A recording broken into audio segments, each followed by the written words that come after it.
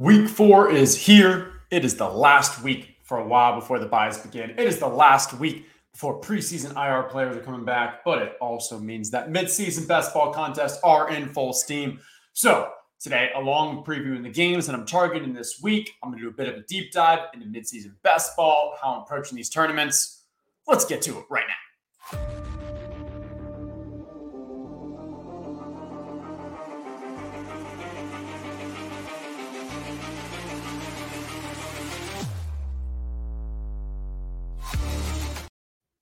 Welcome back to the DraftKings Football Show, hosted in partnership with our friends at DraftKings. I am Justin Herzig, and today is going to be a fun one when we have the opportunity to talk best ball, even though the season has already begun. You know that I'm going to be enjoying that best ball. It's been a good season so far, but for today, we are going to focus on some in-season best ball. DraftKings each week has been launching a contest where, hey, no matter what week is, basically the contests start for that upcoming week. So they did one for week 2, week 3, week 4. Here we go. Then we've got other sites. Resurrection is going live too. So I think this is a perfect time to really dive in and talk through some midseason best draw strategy aspects. And then we'll go into, hey, targeting the week ahead. What games do I like? What games am I targeting? How I'm approaching those. We've got a lot of fun stuff. Appreciate everyone for joining in, but Let's dive in. So for context on this kind of contest, this has always been one of my favorite highest advance rate contests. Last year, advanced 49 out of 150, so 33% advance rate. I think that's almost double what the expectation is. I guess if it would have been 50 out of 50, that would have been double the expectation. I think a lot of it comes into finding value in 2 core areas, and that's the macro positional values and then micro takes. And so we'll talk through those 2 areas and hopefully can kind of help you as you all start diving in to any of those midseason contests across the industry. So starting off for the macro, I think it's important to first, let's rewind a little. Let's start with the preseason macro elements for the year that were established. Because depending on when you jumped into off-season best ball, you were either in the early groups that were helping to kind of define what these macro elements were, or maybe they already existed by the time you got in and you just kind of started feeling them, realized them, you start paying attention to content, you hear what they are. But the difference is mid-season, those shift, those change, and there's not nearly as much people talking about it, content, to figure out what those macro elements are. So first, to get an idea so people understand what I'm talking about. So for the preseason, what are those? Well, RBs in the first and second were really strong. And even in the third round, we started getting the high upside, but with high risk guys in the third. And those were the Jonathan Taylor holdouts, the Breece Hall with potential injury risk, the Josh Jacobs with a holdout too. So those are those third round. But that was kind of the macro where you knew hey, if you were to leave your draft with 1 or 2 from the first 2-3 rounds, you were setting yourself with the high upside running backs. Then after that, it kind of evenly petered out from there, where it wasn't like there was this crazy RB dead zone because guys that normally would be drafting in the 4th or 5th were actually going the 7th or 8th. So you kind of adapted there and felt like where the best pockets were. And then I think once you got to the 10th to 12th is when another great pocket of running backs really showed up. And that's when the Brian Robinsons, the Charbonnets, the ones where their role was a bit more ambiguous, and or they were the rookies that we were hoping were going to break out later, but we saw some upside in those type plays as well. And so I mentioned Robinson and Charbonnet because 2 very different ones. Robinson had the more clear role and, has been a great hit early on. Charbonnet, we didn't expect him to have a major role early on, as he hasn't so far, but the thesis is still there for going forward. Okay, wide receivers. I think the big thing here was that wide receivers have been going earlier than ever in drafts, and that led to a bit of a dead zone around round 8. I think it was kind of around that Cortland Sutton area. After that, we really felt that dead zone of wide receivers, and that's when a lot of the sharper drafters said, okay, I'm going to, after this point, stop chasing wide receivers. I'm going to get my wide receivers 4 or 5 ahead of this point, and now start going for the QBs, the running backs and such. From a tight end standpoint, I've been preaching all offseason that there were so many strong tight ends at the end of drafts and that the gap between the early tight ends and late tight ends were just not that large. So drafting 3 or 4 late tight ends was a very strong, my primary strategy. And I think that's shown to be, from what we've seen so far, I think that's shown to be a pretty decent strategy. I think most notable is that, the gap between and I don't even call it elite, but the higher end ones, it's just there's so much volatility at the position. We've seen the George Kittle have one good week and two pretty bad weeks. We've seen Kyle Pitts really not put it together. And so I think that was the strong strategy then. And then the last one I'll go with is obviously QBs. I think for this year, most of the QBs were fairly priced. If you wanted to get the elite, you had to pay up a little, but it didn't feel like you were getting robbed too much.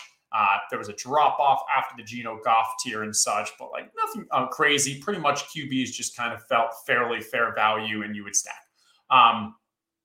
And then all those things that we talked about with the best ball pyramid. If you're not familiar with what that is, give it a quick Google search of On the Clock, Best Ball with my name, Justin Herzig, and you'll find that article. But all those elements still played. Now, we're mid-season. The key is understanding what is this new macro, because obviously things aren't going to stay the exact same. The tight ends, those young tight ends that we liked, they're not available at the end of drafts anymore. So how do we adapt to that?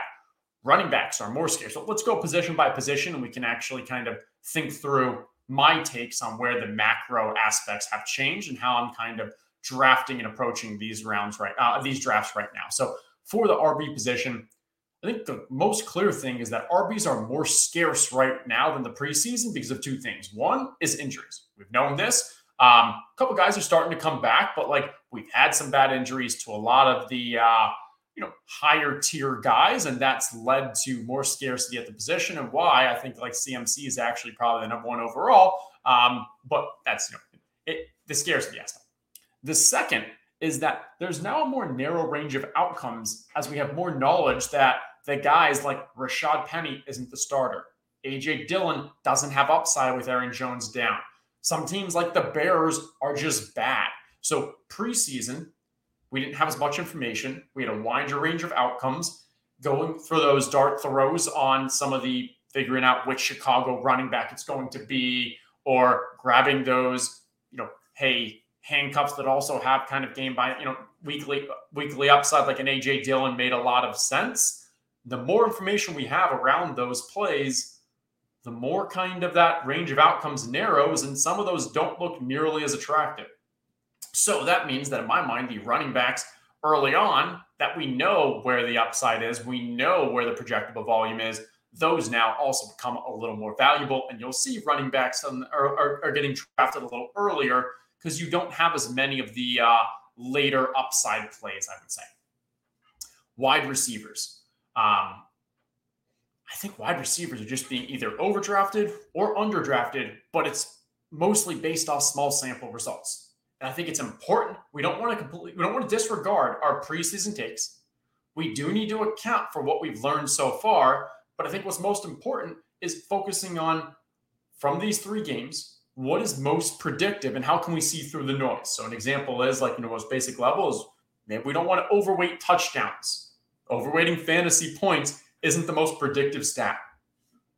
Probably don't want to overweight targets in games where the snap counts have been quite high. If this is a team, let's use the Rams as an example, where the Rams for their first two games ran insane amounts of snaps. I think they were first overall in the league. If not first, they were top 2 or 3. And last year, they were one of the slowest. So we expect that to regress. In week 3 against Cincinnati, we did see that regress substantially. And so now, while I think week 3 is on the other end of the spectrum, I'm expecting somewhere kind of in that lower half of overall pace. And so how do we adjust for that when we think about players like Puka, like Tutu, like Cooper Kupp, like Higbee and such? And let's see. Also, not dinging someone because of a short-term injury. We're seeing that with some of the wide receivers. And I'll actually go through after this and identify where some of these values are. But I think this macro is still first very helpful. And so as you create your own rankings or as you are drafting and you think of, hey, these players as you're comparing wide receivers across wide receivers, think through those elements. And we want to make sure we are not overreacting to the wrong things. And we are not discounting or we're not ignoring kind of some of the factors that I'd say are the more projectable statistics. Okay, tight ends. This one's a little tricky for me as I've been doing these drafts because I think the macro philosophy of the gap between the early tight ends and the later ones just isn't that much that it makes more sense to let's see what an example would be. In the 6th or 7th round, you would be drafting Mike Evans or Kittle or Kyle Pitts or something. And even in the game when Kittle had a really good game, the gap between him and some of the other later tight ends that you get at the very end is not that great. But the Mike Evans, who that looks like a fantastic hit right now, when a wide receiver goes off on DraftKings, those could be 30, 40-point games. That is extremely more valuable to your team. And so like that macro of the gap just isn't that great still exists. But the challenge with the waiting on late tight end now is those young guys that we liked, that we were getting late. We were getting the Musgraves, the Jake Fergusons, the Hunter Henrys. Those have moved up the boards because I think mostly they've gotten off to a pretty decent start from a usage and a role on their teams. And also, as younger guys, like we're getting rid of the first 3 weeks of the season, hey, it makes more sense that these guys are going to start kind of shining and developing, and don't have to pay the price of those first introductory weeks. So the key is, like in my mind, I still want to take a mostly late tight end strategy or grab one of the two, elites. I always said I still do like kind of at the very, very top elites because I do think there is some differentiation there, but it's those middle ones. And so I want to wait, but we need to be strategic about where there's value. And there's a few that we can mention, but I think like that's one where it's probably worth seeing how these drafts go, seeing how the momentum goes, and diving in yourself, or taking a look at some of the rankings that we're providing. Okay. And last one, QBs. Oh gosh, QBs. This is the most odd one if you're drafting because so many of them just do not make sense. We'll dive into these more as I jump in, but because it's overall, QBs are being overdrafted, like sometimes by 20, 30, 40 picks. But then also there's a couple of them that are like, these actually seem like values. I don't understand what's happening. Well, great transition. Let's dive into the actual. And this is the second part, the micro takes aspect. If you're looking for overall rankings, each week we're putting out ranks at ETR for best ball. These are customized for half PPR, but they're still mostly applicable if you want to use them as a baseline for DraftKings. Just go, and I think first they take the ETR top 150. And then from there, we start making adjustments for whether it's bye weeks for the specific tournament, whether it is, for example, the resurrection starts week 6. So you have 4 teams already had their bye, taking into account injuries, taking into account just when that tournament starts. The ETR 150, though, is a really good starting point, I think, for the top of the draft. If you're just looking for like, hey, how do I get that feel? But from a micro takes element, I'm going to talk through like some of these QBs. So for the QBs, I mean, Jared Goff is DK ADP is 66. Brock Purdy is 75. Jordan Love is 74. These are literally 70 to 80 picks earlier than we were drafting before the season started. And what has really changed among those? Jared Goff, literally nothing. Brock Purdy, I guess we've got a little increased confidence that last year wasn't just small sample size. Like he's already had some strong games. So maybe I'll give Brock Purdy a little bump and such. Jordan Love, I guess you can again, more confidence, but if you actually look at the underlying metrics, the efficiency that he had is probably unsustainable. But even if you believe that hey, those guys should have gotten legit bumps, which I'm fine with, going from picks, I don't know, where were they being drafted in the 160s? Jared Goff was earlier. Jared Goff was in the 130s. Brock Purdy and Jordan Love were the 150s, 160s. And now they're going in the 5th and 6th rounds. That is insane. It doesn't make any sense at all. I have them currently ranked in the 150s. I think that makes sense. I don't want to be overpaying for those. So that's where each draft you enter, someone's going to be overspending for those. And that's where you're getting value. Just not making dumb mistakes like that is a big one. Then I think we actually do have some values. Like here's one. Lamar Jackson's ADP is 41. You're telling Lamar Jackson is only getting drafted 2 rounds before Jared Goff, 3 rounds before Brock Purdy and Jordan Love? Oh, come on. That is insane. And Daniel Jones, he's going 120. So he's going 4 or 5 rounds after those guys. I currently have Lamar Jackson at a rank of 24. So that 2-3 turn, end of the second round, beginning of the third round. And there you're getting a round of value from where his ADP is 40. So you can probably still get him in that like third, maybe even early fourth. And then Daniel Jones at a rank of 101 versus ADP of 120. So you're getting about a round and a half of value there. For those two players, like I think Lamar, we've started to see that Monken offense actually show. We've seen Lamar used a little more on the ground and being willing to kind of run. And so I have confidence that Lamar, end of season, is still going to finish near those kind of top 3, top 4 QBs. And I want to keep drafting him as such. Daniel Jones, if you look at the schedule and those games, 2 of those 3 games that he had to play that he's done really rough, like very, very difficult opponents to start the season. I'm expecting, yes, some difficulties behind that offensive line that we've seen this struggle, but I also think like there's still optimism that this Giants team with Brian Daboll will be able to figure this out. And we've seen that their upside, I mean, one of the 3 weeks that Daniel Jones, I think he was a top 2-3 scoring QB on the week. So I think there's still value there. From the running backs, as I mentioned, like the running back position is mostly categories by like projecting volume from those first 3 weeks. If you like, there's some overreactions here in my mind. You have Raheem Mostert, you have Kyren Williams, you have DeAndre Swift, all as third rounders. Yes, like their roles have been fantastic, but in my mind, that is far more projecting volume based off what we've seen in the past and not accounting for all these other factors. For Mostert, maybe the increased role of Devin Achane, obviously not them putting up 70 points each week. Maybe even Jeff Wilson plays a little more. He is still a 31-year-old running back. For the Kyren Williams one, even the coaches acknowledge like the volume that they have been giving him, it just is not sustainable. So and he's not even shown to be an elite talent. There's even been like, I don't know, like he may not even be an above average talent. Going in the third round is insane. This feels like if there was dead zone in the past, like this feels like the, I don't know, even deader than dead zone. And then DeAndre Swift, yes, we saw the excitement. We've seen what he can do. But even last game with Kenneth Gainwell healthy, it seems like Kenneth Gainwell played second and fourth quarter, Swift the first and the third. I think Swift probably would need 80% of the volume. That's probably a little high.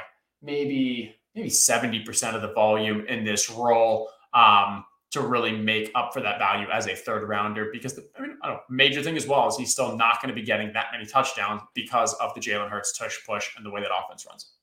So for me, I like to grab a running back in the first round. And I think because due to that scarcity, the elite guys really still are elite. There's kind of 4 that I would put up in that tier of McCaffrey, Pollard, Bijan, and Eckler. But then I'm mostly kind of waiting and finding value. If you compare DK ranks to where we have in the ETR, the 3 screaming values are Justice Hill, Matt Breida, and Kendra Miller. So Justice Hill, DK ADP of 189. We have him ranked 114. ETR team still feels pretty strongly that Justice Hill is kind of the 1A in that offense from a running back perspective. And this is, in my mind, just an overreaction to he got hurt, he didn't play, and people have just kind of forgotten about him. Next one, Matt Breida, ADP of 189, and we have him ranked 140. I think the big thing from a handcuff perspective is when Saquon Barkley got hurt, Matt Breida took about 80% of the Saquon Barkley role. Obviously doesn't have the talent, but in a game that was a difficult game, they were still using him. They're still using him in a way that like we can have confidence that if Barkley's, hey, this high ankle injury goes on a little longer, it gets re-injured, some other kind of Saquon injury, Matt Breida seems to be a pretty solid handcuff. And when you're comparing to other running backs around that area, some of them we don't know if they're actually going to get that role as the handcuffs. That's why I think like we still have them in that top 150. And that brings about like, hey, 4 or 5 rounds of value. And then Kendra Miller, another one where I think it's just, the injury has led to people overreacting. Kendra Miller was going around this same spot. He's 174. He's going around that same spot preseason. And now we've gotten rid of the first 3 games where his injury was. He's a rookie. He's, coming on stronger. We've got Jamal Williams on the IR. It seems like things are actually in the positive aspect for Kendra Miller. Don't understand why he's going so low. We have at 134, that's around 40 picks of value. So this is where I'm saying I'd like, hey, early on, grabbing one of those elite guys, maybe assuring like a second or third as you find some value in those middle rounds. But I do think in the very end of drafts, there's right now some RBs that we do still very much like. On the wide receiver side, this is where, when I talked about earlier that I think it's just a bit of overreaction to those first 3 weeks. Like, one example here is Jonathan Mingo. His ADP is 211. Yes, he hasn't done that much, but he's a rookie. He suffered a little bit of an injury in these first couple of weeks. And we didn't expect him to come out the gates extremely strong as a rookie. And so someone who was going 150, about 140s, 150 has dropped to 211, basically not being drafted. Don't understand that. We're getting if anything, we don't have to pay for those early 3 rounds for the rookie to develop. We expect his opportunity to continue to increase. The fact that Thielen has been the target monster, the old Thielen, if anything, that's almost more promising for Jonathan Mingo, that none of the Terrace Marshalls or the DJ Chark are the ones who have really increased that role. So I'm still buying Jonathan Mingo. We have him ranked 137 and versus ADP of 211. That's just insane. Next one, another one, Zay Jones. Week 1, Zay Jones comes out playing in 2 wide receiver sets. Things look fantastic for him. And then he suffers an injury. And so he misses the last couple games. And I guess people just completely forgot about him because the ADP dropped on DK to 164. We have him ranked 103. This is a guy who was going around 110 in the preseason. And then we get confirmation that he is running in 2 wide receiver sets. He's looking pretty good on this pass-heavy offense. And because of an injury that's, maybe he misses week 4, but expecting him to be back, no reason he should be dropping to 163. Traylon Burks, I think similar situation. Traylon Burks didn't have an injury himself. DeAndre Hopkins has. Traylon Burks is, for me, this is purely a talent thing. His ADP is 158. We have him ranked 104. Tennessee has struggled. Obviously, that offensive line is tough, but I think Traylon's target percentage has increased every game. You can still expect that sophomore jump. I'm not the most bullish on Traylon because of the larger macro aspects of that offense, but 158 is just way too cheap for him.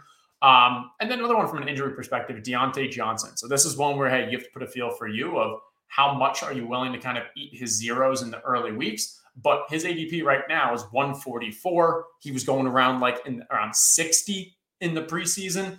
He should be back by week 6, which means missing 2 more weeks. So in my mind, maybe you should be dinging him and drafting him. Hey, if he was 60s preseason, maybe you should go around the 90s or 100 right now, not 144. That's way too much value.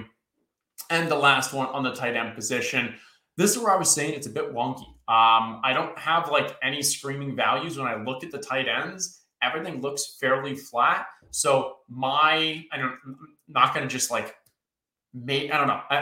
not going to just make up or kind of lean towards a strategy I don't feel that strongly with. So what I've been doing with drafts is still mostly going for a late tight end strategy, but really focusing on the stacking. Majority of these tournaments, hey, you still have that larger field in week 17. So stacking is still very important. If I had to throw a couple out there that are really late guys that are still flyers, like Irv Smith, he's basically not being drafted. His ADP is 224. I don't have him as too much more value than that, but if I need a late guy, you can definitely make an argument that hey, the entire Cincinnati offense has been so bad, so we haven't been able to see the role of Irv Smith. There's been a couple injury issues there. So I don't hate that one. Similarly, Greg Dulcich has suffered from the injury bug. His ADP is 219. Maybe that should be higher. But yeah, I think that's it. I think overall, the ones that are being overdrafted, you're still seeing Dallas Goedert is going in the 5th round. That's too high for me. Hawkinson's ADP. Okay, Hawkinson's ADP is insane. He's moved up to 14, basically early 2nd round. I like Hawkinson, but that's a bit crazy for me. Kyle Pitts has actually started becoming a bit more reasonable, but still 85. So I think there's some guys early to avoid in tight end, but I don't have any screaming values there. Okay. I think that wraps up most of my thoughts on kind of the mid-season best ball such. If you enjoy this, if you have questions, feel free to reach out on Twitter. These tournaments are going to continue to run each week. From a tournament strategy aspects, if you enter as soon as it opens, the ADP is really kind of messed up. I think they're actually using ADP from before the season started, not even the previous week. So if you do jump in immediately, make sure you are drafting, because if you time out, you're probably going to get someone like a Mike Williams or someone who might, Nick Chubb. So be careful there, but also have either last week's ranks available or who your kind of targets are, because you'll see there's some nice value to be had. Then after about, I don't know, it's a full day, but pretty quickly after, the ADP starts correcting for itself. Okay, let's jump into the games that I'm targeting going forward for this week. 3 games that I'm going to discuss. First one, highest point total, Buffalo at Miami, 53.5 points. Buffalo's 3-point favorites. I'm going to be monitoring where ownership comes in on this one, because obviously anything to do with Miami, and then also that, just very, even though we haven't seen it, but just strong potential for shootout with Buffalo side of things as well.